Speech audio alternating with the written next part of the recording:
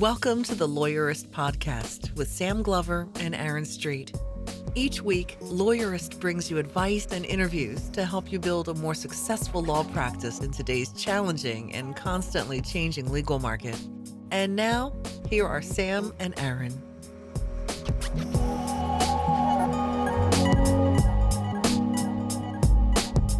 Hi, I'm Sam Glover. And I'm Aaron Street, and this is episode 136 of the Lawyerist Podcast, part of the Legal Talk Network. Today we're talking with Doug Brackman, co-author of the new book Driven, about meditation and productivity hacks for innovators and entrepreneurs. Today's podcast is sponsored by Clio Legal Practice Management Software. Clio makes running your law firm easier. Try it for free today at Clio.com. Today's podcast is sponsored by Ruby Receptionists, and it's smart, charming receptionists who are perfect for small firms. Visit callruby.com/lawyerist to get a risk-free trial with Ruby. So, Sam, last night we just got back from TBD Law number 3 out in the wilderness in the Ozarks. It was an awesome few days with some of the country's most innovative and entrepreneurial small firm lawyers, and we had a really great time. As always, as we were anticipating, with lots of great discussions and breakouts and new ideas percolating and lots of new relationships. One of the things we have built into the event is that we pick some cool books to give away to attendees. And one of the books we selected for TBD3 was Doug's book, Driven. Yeah. And it turned out to be the kind of fastest giveaway on the table. They disappeared in no time. Yeah, it was very cool. I think in part because we pitched it pretty hard because we both liked it a lot. And so one of the things we talked about as we were giving away these books was how this book is really cool in that it differentiates between a couple of different styles of kind of meditation and brain productivity hacks, different from some of the stuff we've talked about in the past. I know 100 and more episodes ago, we had our friend Gina Cho on the podcast talking about mindfulness meditation and how it is a big growing trend among lawyers.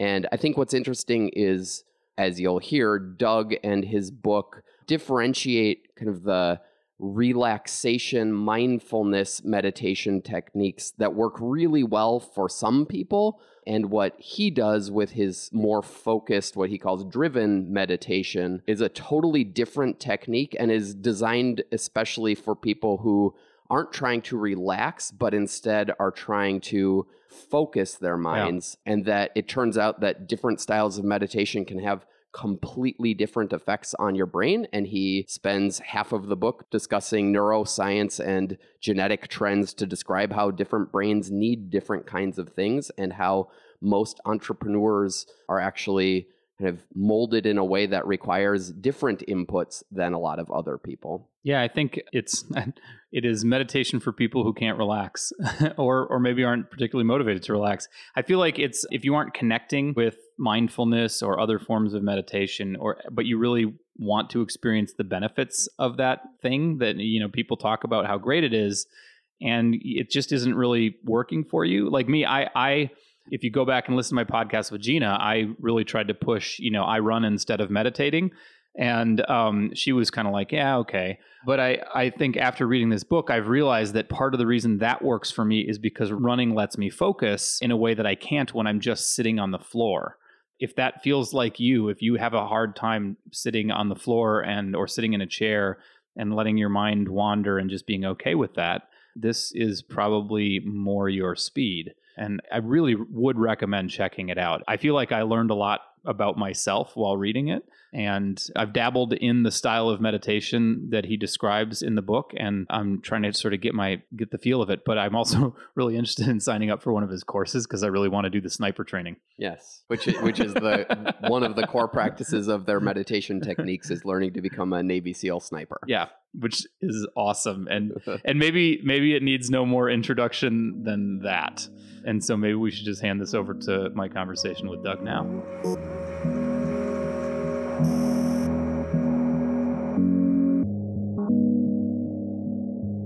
My name is Dr. Doug Brackman, and I am a licensed psychologist here in the state of California.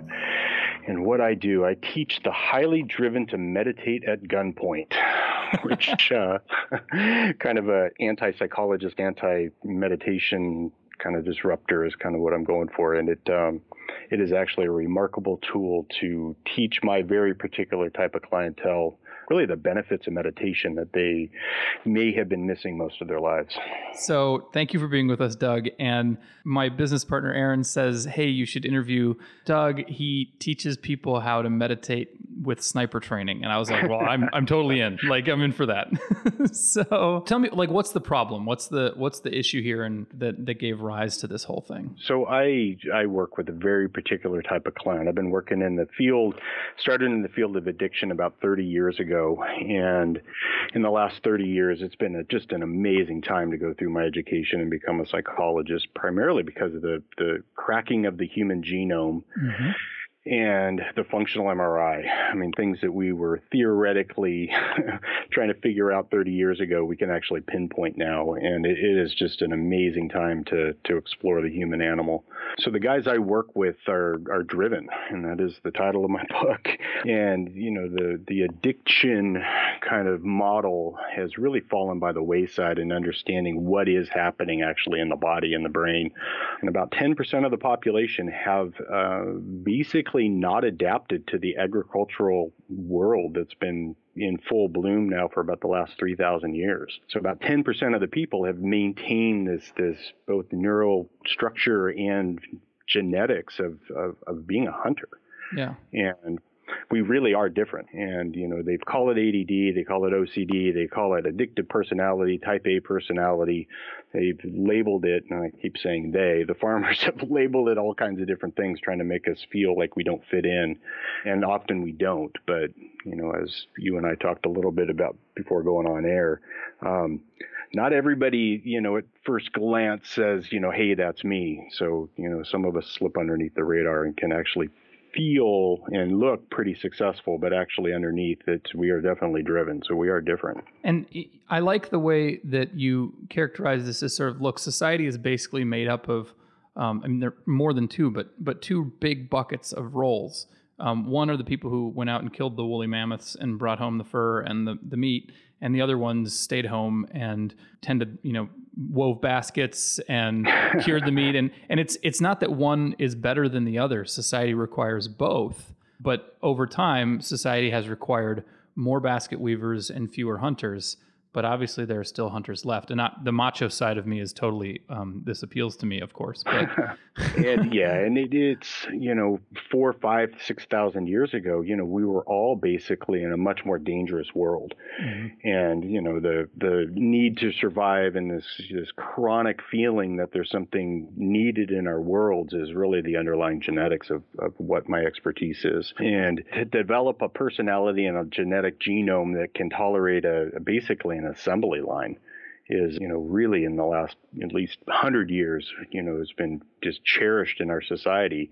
While those of us that make us, you know, want to put a pencil in our eyes if we're sitting in a cubicle somewhere for more than 8 hours at a time, yeah, you know, we just don't tolerate it. And, you know, the genetics of boredom, you know, I mentioned that in the book, is this dopamine receptor number 2, DRD2, has an allele where 8, 10, 15% of the population just doesn't tolerate, you know, sitting still for too long. That's impulsivity. It's the classic ADHD, the big H. And you try to get them to sit in a seat for 10 hours in a row, man, they just lose their mind. The D4 is a much more interesting, and I and you and probably most of my clients fall into that category. And it goes back to the wandering gene. And about 15,000 years ago, you know, most of us were just beginning to spread across the globe. And this genetic kicks in, and this DRD4, the dopamine receptor number 4, it makes us feel like the grass is always greener on the other side of the hill. And, you know, it's chronic kind of searching and craving and clinging just for better. And, you know, when we finally get to that point on the horizon where we think the shiny object is, it kind of loses its shine and we jump to the next thing and jump to the next thing and jump to the next thing.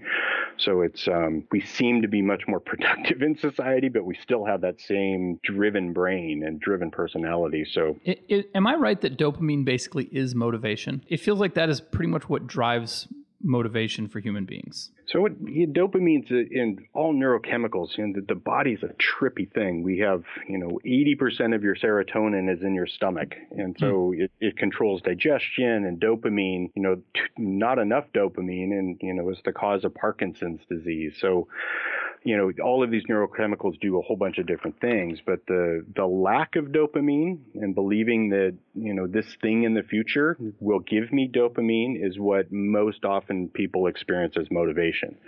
That if I finally get it, then I will feel okay and I'll feel that reward. And, the hunters, we just don't feel as rewarded as everyone else. It's harder for us to get our dopamine. I guess maybe it's worth stopping for a minute and helping people who are listening, and logically somewhere in the neighborhood of 10% of the listeners are the people we're talking about. How do they identify themselves? So you may have been diagnosed with ADD, ADHD. That really hasn't come into fad and for, the last 15, 20 years. And so underlying is really an inner world issue of feeling like there's always something not quite right, feeling like there's always something that could be better. You finish a case, and I have a bunch of attorneys in my practice. You finish a case, and immediately your mind drifts to, your screw-ups. And you start to catalog in this, to explain why you're still feeling like it wasn't good enough.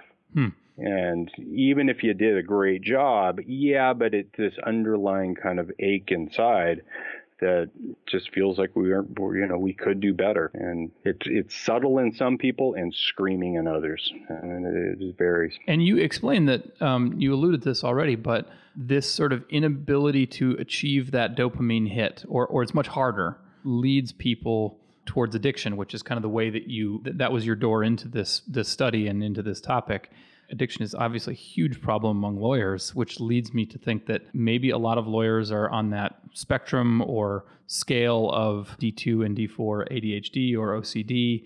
And maybe that's what's driving some of that addiction. That risk-taking behavior is sort of inherent to a lot of what lawyers do in the courtroom or in the negotiation room and things like that. Yeah, exactly. And, risk-taking behavior is, if you think about a classic farmer, they're wired to not risk the entire crop. What we did last year and what we did the year before and what we did the year before, if it's not broke, do not fix it. Don't mess with it. Where the hunting wiring is everything can be improved. And so we're willing to risk and willing to take those chances because we might get that hit of dopamine.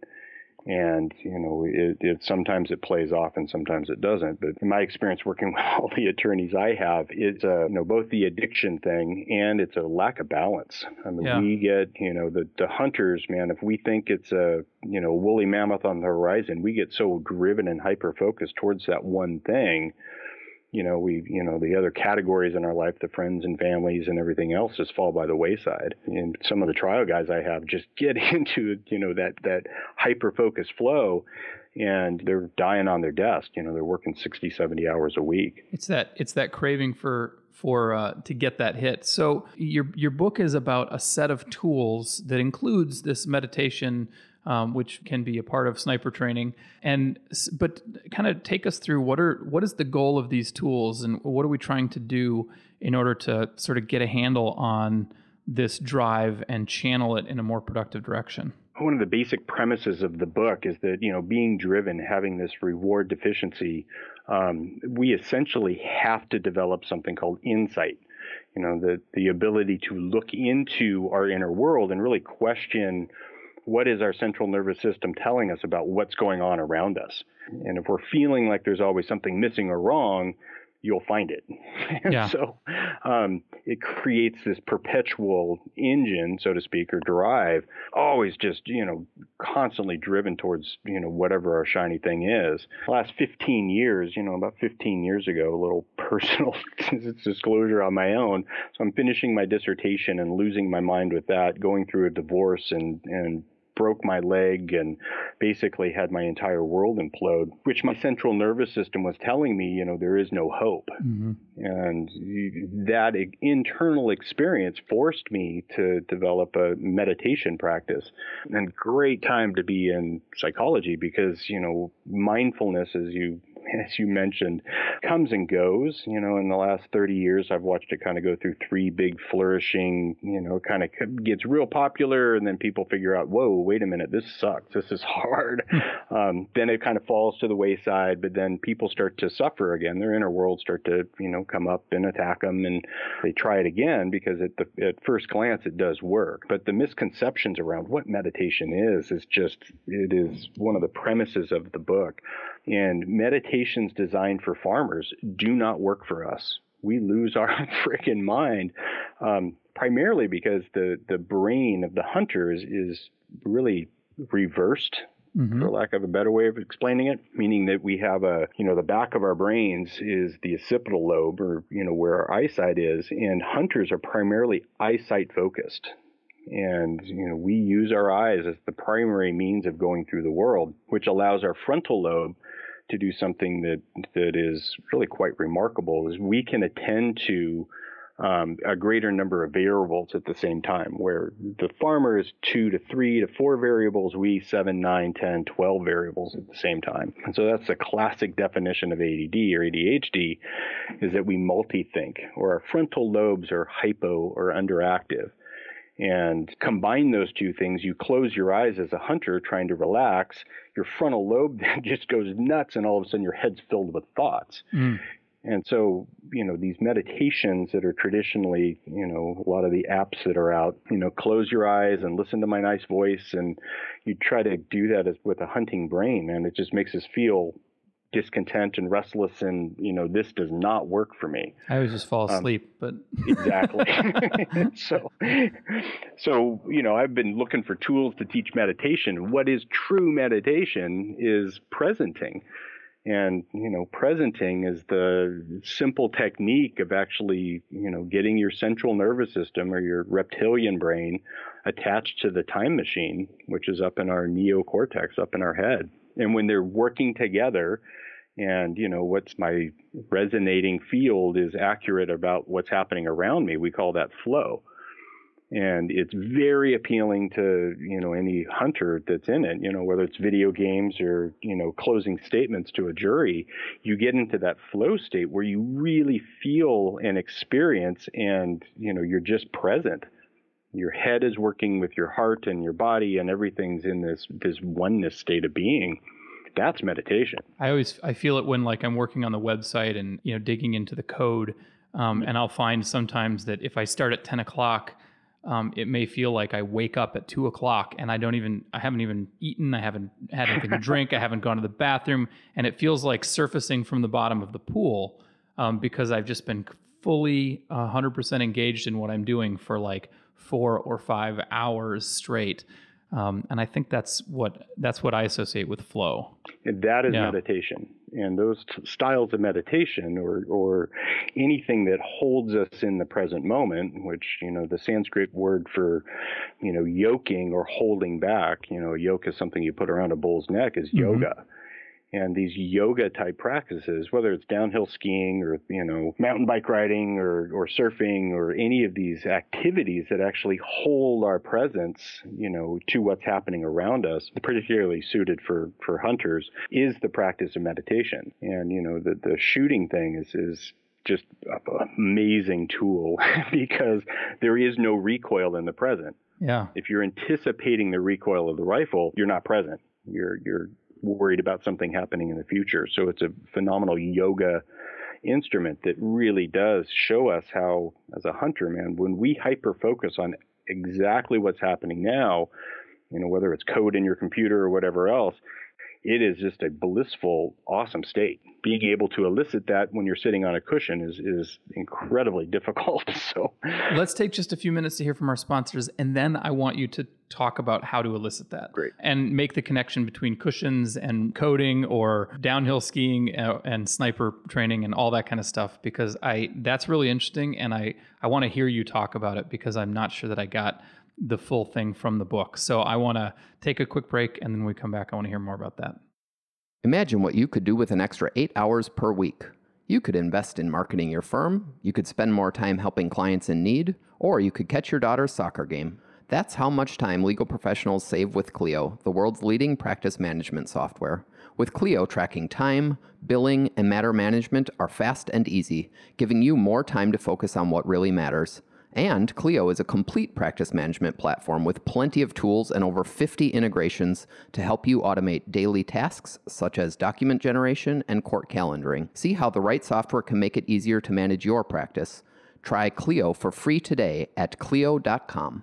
This podcast is supported by Ruby Receptionists.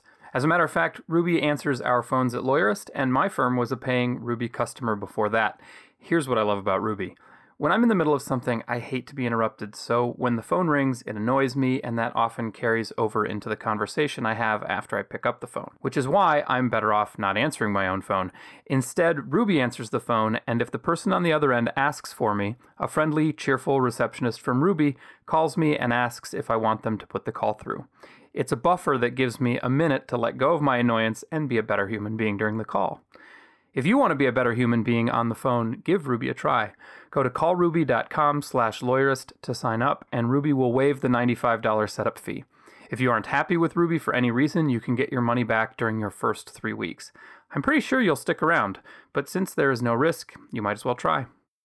Okay, so Doug, I want to hear you talk more about, the cushion style meditation, but also about other activities or things do it. And I'm particularly interested in how you integrate the I'm calling it cushion meditation with sniper with long range shooting. Great. Because I'm super curious to hear about how that all works together. Not that I'm going to run out and start shooting at things on my own, but I'd like to hear more about it. Yeah, it's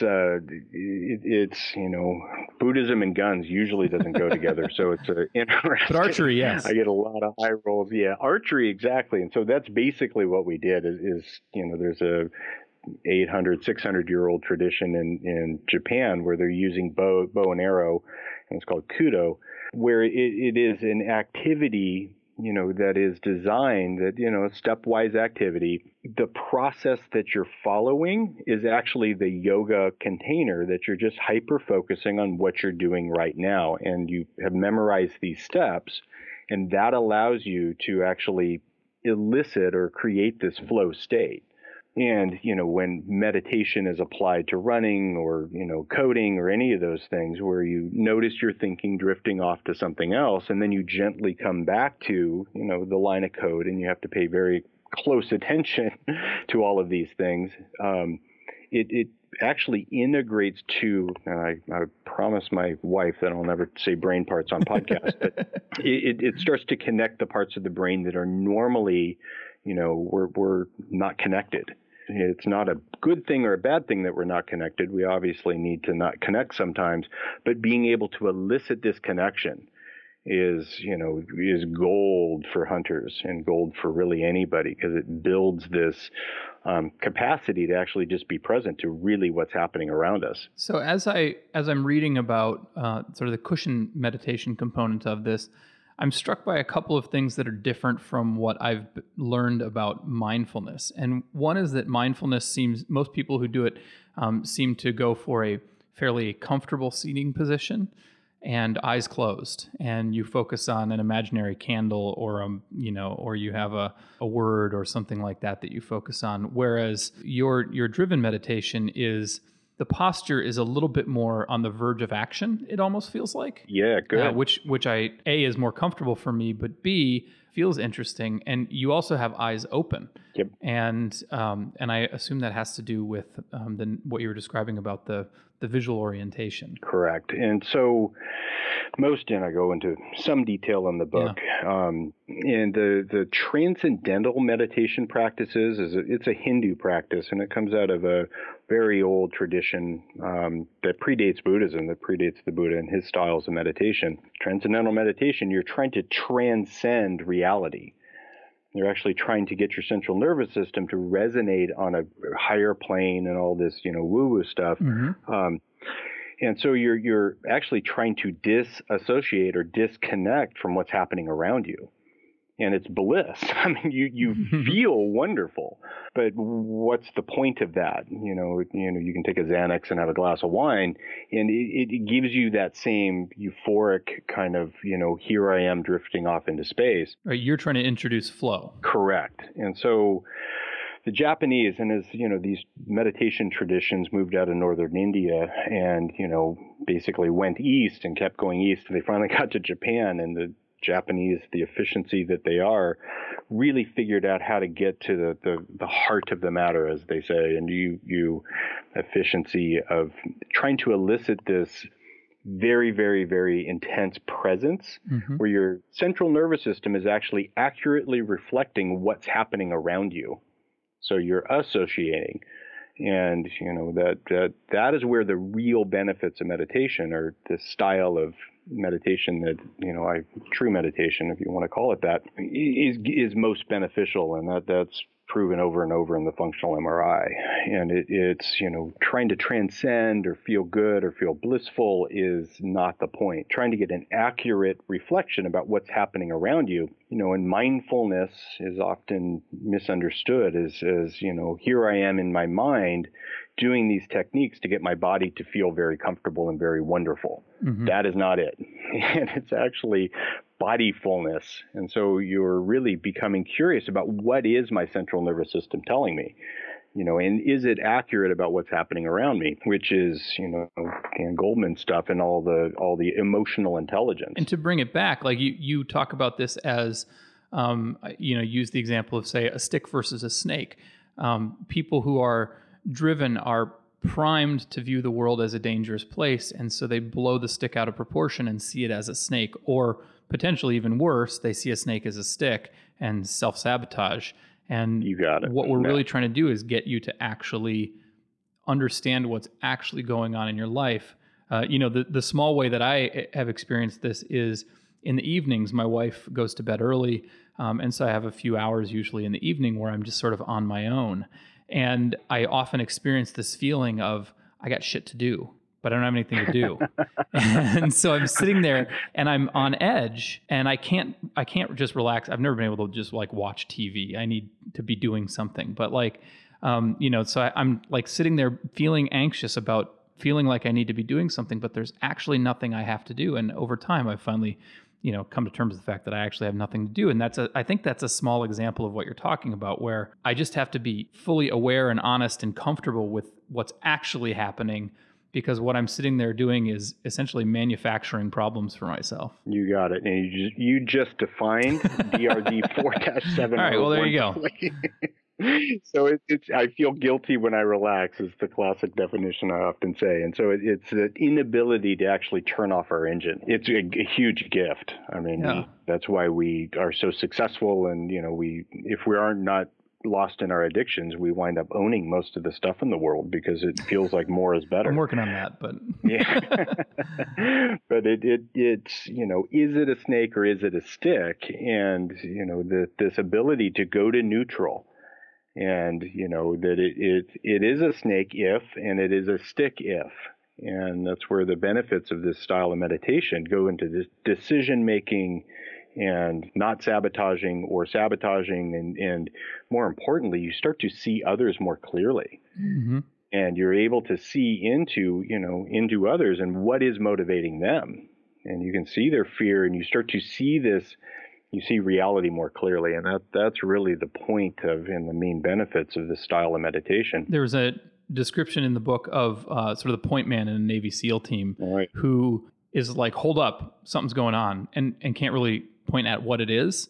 But, usually once the team stops and fans out to try and look for it, there's an IED sitting in front of them, or there's somebody crouching in the grass, and it's because they're aware of so much more than they're aware that they know that they are aware of, I guess. You got it. And it's that perception. And once you quiet down the noise and let yourself experience that perception, you can be extremely emotionally intelligent. You just have to slow down and look at it, right? Correct. And and I go into it lightly in the book, and my dad's 80, oh God, he's almost 81 years old, and he's never read a self-help book in his life. And I think just out of sheer obligation, he's read my book twice. And this fact, and it is a neurological, biological fact, that we're not living in reality, that we're living in a projection. And when our central nervous system is feeling anxious or feeling, excited, we will actually project that and see in a biased way, what we want to see. Mm-hmm. And that was my doctoral research, was self-fulfilling prophecy or self-sabotage. And it's this ability to actually know that no, wait a minute, what am I missing here? And it's an amazing time to be a psychologist because of this thing called the vagal nerve. And I promise I won't get too deep into it, but it's our gut instincts and, our listening to your gut, hearing your gut. I got a gut feeling, all of these, ways of trying to tap into this thing. The style of meditation I teach, and that's really the main benefit that I see most of my clients experience within 6 months or a year of really making this a cornerstone of their life, is they're starting to register something that they were missing before. And so you're dropping your biased perceptions and you're starting to become curious. It's a classic mindful, curious about what am I seeing and actually what am I not seeing. Mm-hmm. And that will start to open up our senses and actually builds capacity in our gut instincts, or this dorsal vagal system and ventral vagal system, to get a more accurate feeling about what's happening around us. And human beings were just a herding or a tribal animal like everyone else. And we lived in little family groups and herds. And, the gazelle at the front of the herd, when it gets scared, the whole herd feels this fear. Right. But whose fear are they actually feeling? Mm-hmm. Is it mine? Is it yours? Is it my, associates? Is it, the judges? And the ability to sort that out is a unbelievably powerful, emotional, intelligent tool. As you start to get into this and you start to experience that in a way that is, as I always say, and you can write about bubblegum, you can talk about bubblegum, but until you taste bubblegum, you don't know what bubblegum is. Mm-hmm. But once you start to taste it and you really experience the benefits of this style of meditation, it's like, whoa, game changer. So do you mind talking about how you integrate the cushion meditation with the activity, the sniper training, yep, or the long distance shooting, and how does it work if you wanted to integrate it into another type of activity? I don't have access to a sniper rifle and a shooting range and an instructor to make it safe, or even a bow and arrow, but I like to go running. I like to do other activities, and I'm wondering if I could do something similar until I have time to attend your workshop. So I say this almost every day. One of the hardest things I do every day is sit in a meditative position on a cushion looking at a candle. And that's a good day. If that's the hardest thing I got to do today. But what makes it actually hard is that the split between my body and my brain, or my neocortex, my new brain, the new brain is a time machine, and it's constantly drifting off to the future and the past and worrying about, what's not happening right now. And as the Buddha talked about, you take refuge in your body, meaning that you become aware of what's happening in your central nervous system, the reptilian brain. And what's happening in the reptilian brain is always happening right now. I teach a very specific style of meditation that actually triggers the vagal nerve to send up these calming impulses into the brainstem. And it allows us to actually calm our central nervous system down to this point of neutral. Then when you stand up basically from the cushion and approach the rifle, you start to feel all kinds of anticipatory adrenaline and excitement and all of these things. And you're building this thing called interoception, or your ability to actually experience what is my central nervous system doing. And if you can do that without judgment, you can then gently come back to, what is really happening now. And so you're basically learning to call bullshit on yourself over and over and over and over again. And that learning to call bullshit on yourself, or killing oneself, as I talk about in the book, is the core of this style of meditation, to where I'm no longer in my way of whatever activity I'm doing. And, sitting on the cushion is by far the hardest thing, where, returning email meditations or talking, I did a making breakfast for my kid meditation for years, where my head would drift off to where I'm supposed to be in 10 minutes or 2 days or whatever it is, and I gently come back to the French toast. And and appreciate the whole experience of, in this core of what I talk about in the book of mastery, is that we are constantly running over everything throughout our day as this is not important, that is not important, as this other thing I got to do. And so we're constantly, not living life. Today is not preparation for some other day. Today is the day. And so when you apply this principle and this philosophy that, just return this one email, your efficiency goes through the roof. Just apply, just explore this one bit of code, or just explore, flipping the French toast. And it's difficult, but it's actually way easier than staring at a candle. But staring at a candle, while I'm sitting in this very specific posture that I talk about in the book, it actually directly connects the mind and the body, is why posture is, presented in that way. It is very difficult to be just in your body and present. Mm-hmm. Unless you're actually in my body present making French toast, because then I can notice the smells and notice the flip and notice all of these other things that are actually happening right now. And so that becomes the container or the yoga that holds me there. And I gently drift away and gently come back. And, listening to your clients, which, as I say to all my attorneys, if everyone was living in reality, we'd all be out of a job, because, our job as counselors or whatever is to help sort people's reality out. But if I'm in the way of that, if my reality is overpowering my ability to see their reality, then we got two problems. Mm-hmm. The guys I work with, particularly the attorneys, where they can drop their own stuff that's in the room, and they can really hear or listen to their client, both what they're saying in their words and actually what they're experiencing in their body. You get a much clearer picture of, what you need to do to actually help somebody. So it's applying meditation to running, or, French toast, or, code, or listening to one of your clients is actually way easier than sitting on the cushion. And so, in a way, sitting on the cushion is the preparation, though, for that challenging task. You got it. As well. Okay. You got it. So it's what happens on the cushion is, I say it in the book, is what happens on the cushion is almost irrelevant. Mm-hmm. How it's applied to the rest of your life is where the gold is. And, doing something that is so unbelievably challenging sitting on a cushion, when I go to the French toast, it seems easier. When I go to, listening to a really interesting case for a client, it's really interesting. Yeah. So it's a much easier thing to engage in. And then when my thoughts come and drift off and I think about, what I had for breakfast, I'm much more able to bring my mind back to what's happening now. In your book, after you talk about meditation and then you start talking about some other tools, and I was surprised but also pleased to see David Allen's Getting Things Done come up very quickly. And mm-hmm. and I as soon as I read that, it made sense to me because you'd been talking about the importance of the process, not the goal. And over the last few Olympics, they've talked about what it takes to succeed, and the Olympians keep saying you have to enjoy practice. Yep. You keep the goal in mind, but you have to enjoy the practice, and you have to live for the practice. And I think in a similar way, Getting Things Done is it's all about, you don't have to accomplish the goal today. You don't have to start the business. You don't have to launch the product. You don't have to sell 1,000 units. You just have to do the next thing, right? You just have to go and get the papers from the Secretary of State's office.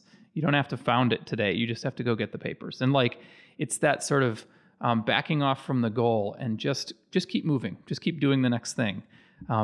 It intuitively makes sense. And I was pleased because I feel like Getting Things Done was a moment that I can point to that changed my life in a really positive way, because it allowed me to channel my energy and my focus in a much more manageable way. Right. And that yeah, I know, I love David Allen. He did change my life too. And the resistance, my doctoral research was done almost 20 years ago now. And I wrote about, the resistance to doing things. Mm-hmm.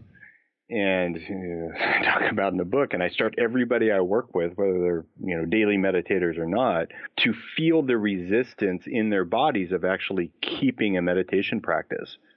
And I, work with some really bright, incredibly motivated people. It's this 1-minute meditation that I suggest everyone start with. It's incredibly difficult to actually continue it. January is just a horrible experience at the gym. Why? Because everybody's monkey mind has convinced, yeah, exactly.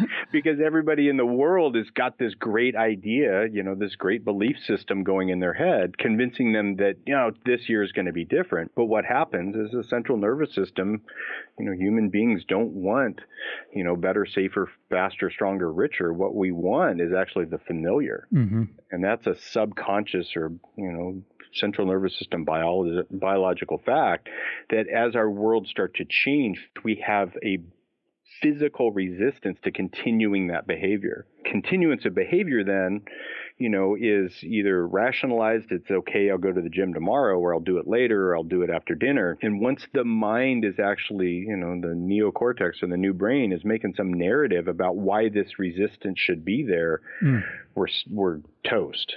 And that is sabotage.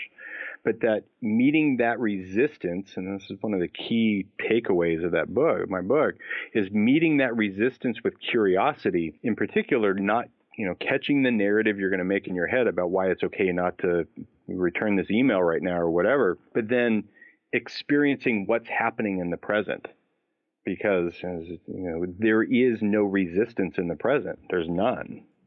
There can't be biologically. And so as you start to feel your feet gently walking towards the cushion, or you feel your hands going to just this one email, and you just do this one thing, there is no resistance. And all of a sudden you just, as David Allen, you get it done. Yeah. But knowing what and he does a masterful job at organizing your life in a way that you know what you need to do next, and what are the big tasks and the little tasks, and what buckets you should put stuff in. And then if you have no resistance and you have David Allen, it's remarkable how much crap you can get done. And you never notice you're doing it. You just look backwards and you're like, oh, I did all this stuff. Right. The whole day then becomes a meditation practice of getting things done. Mm-hmm. It's a very, Japanese, you just chop wood, you just carry water, you just return the email, you just make French toast, or you just do this one, whatever it is in front of you. And then if you organize your life in a way with David Allen's, or, I give some other suggestions in the book too, God, your world just becomes so different. And more importantly, you can tolerate the success. Because you can feel that resistance, and I'm talking about bandwidth. You start to have the bandwidth, that you can tolerate more in your body without believing there's a snake in front of you or, sabotaging. And so it works. Well, if people are interested in finding out if this is a book they ought to read, you have a test, a survey on highlydriven.life. Yep. And the book was handed to me as something I ought to read. And then I took the test about halfway through to confirm for me that my suspicions were correct and that I should be considering some of these tools.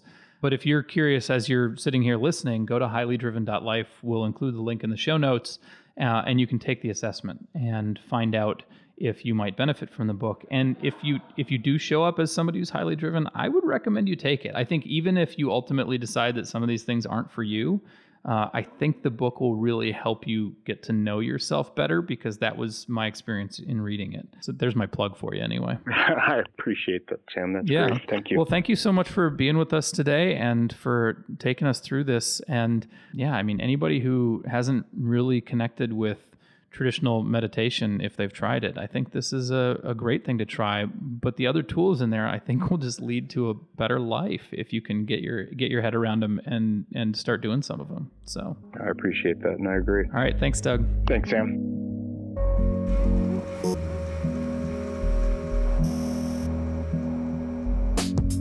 Make sure to catch next week's episode of the Lawyerist Podcast. If you'd like more information about today's show, please visit lawyerist.com/podcast or LegalTalkNetwork.com. You can subscribe via iTunes or anywhere podcasts are found. Both Lawyerist and the Legal Talk Network can be found on Twitter, Facebook, and LinkedIn, and you can download the free app from Legal Talk Network in Google Play or iTunes. The views expressed by the participants of this program are their own and do not represent the views of, nor are they endorsed by Legal Talk Network. Nothing said during this podcast is legal advice.